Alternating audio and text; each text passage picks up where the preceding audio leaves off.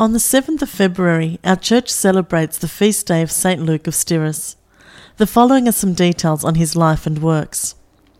Born at the turn of the 9th century on the island of Aegina, Luke was raised in an environment of Christian love, which he felt with such intensity that he turned his life over to the Saviour when he was but a youth.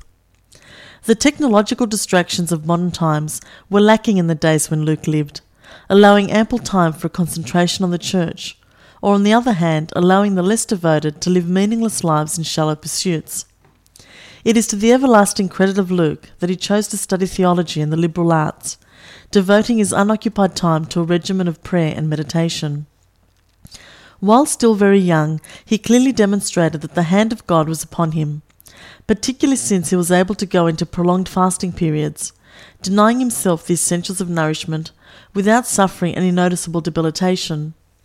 To all intent and purpose, he was a virtual monk long before he was to retire to a cloister to formally become one.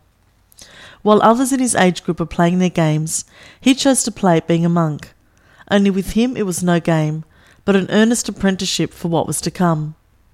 In addition to his study of the classics and theology, the young Luke familiarised himself with the services of the church, and he was as proficient in conducting a service as an ordained priest. He amazed all about him with his mastery of the Scriptures, and possessed a store of knowledge of the sacred music which was the envy of the most accomplished chanter. Luke was anything but a green youth, but more like a seasoned campaigner for Christ, when he opted for the little-known monastery at Styrus rather than the exalted cloister of Mount Athos. From the moment he stepped into the confines of that monastery, he immersed himself to a depth of prayer and meditation that soon marked him as a man who enjoyed a proximity to God. Pilgrims who had been seeking spiritual guidance at the monastery were soon diverted to the newest member of the cloister, in whom they found a sublime serenity and astounding wisdom, going away much more spiritually enriched than when they had entered. As the years went by, Luke's fame grew. The hierarchy sought to enlist his services formally into the church, where he might preach and rise to a post of prominence. Luke politely refused to give up completely the life he had chosen for himself, but he made concessions along the way. He went forth from the monastery to be heard by multitudes wherever they might gather, but next to his isolation, he preferred to spend an evening with the family, engaging in quiet prayer and discussing the truth of the word of Jesus Christ.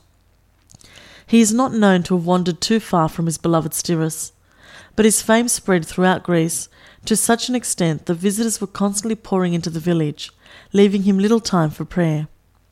St. Luke of the Bible was known as the glorious physician, and by divine coincidence, St. Luke of Styrus, without benefit of vaccines or medications, was able to heal the afflicted by divine intervention.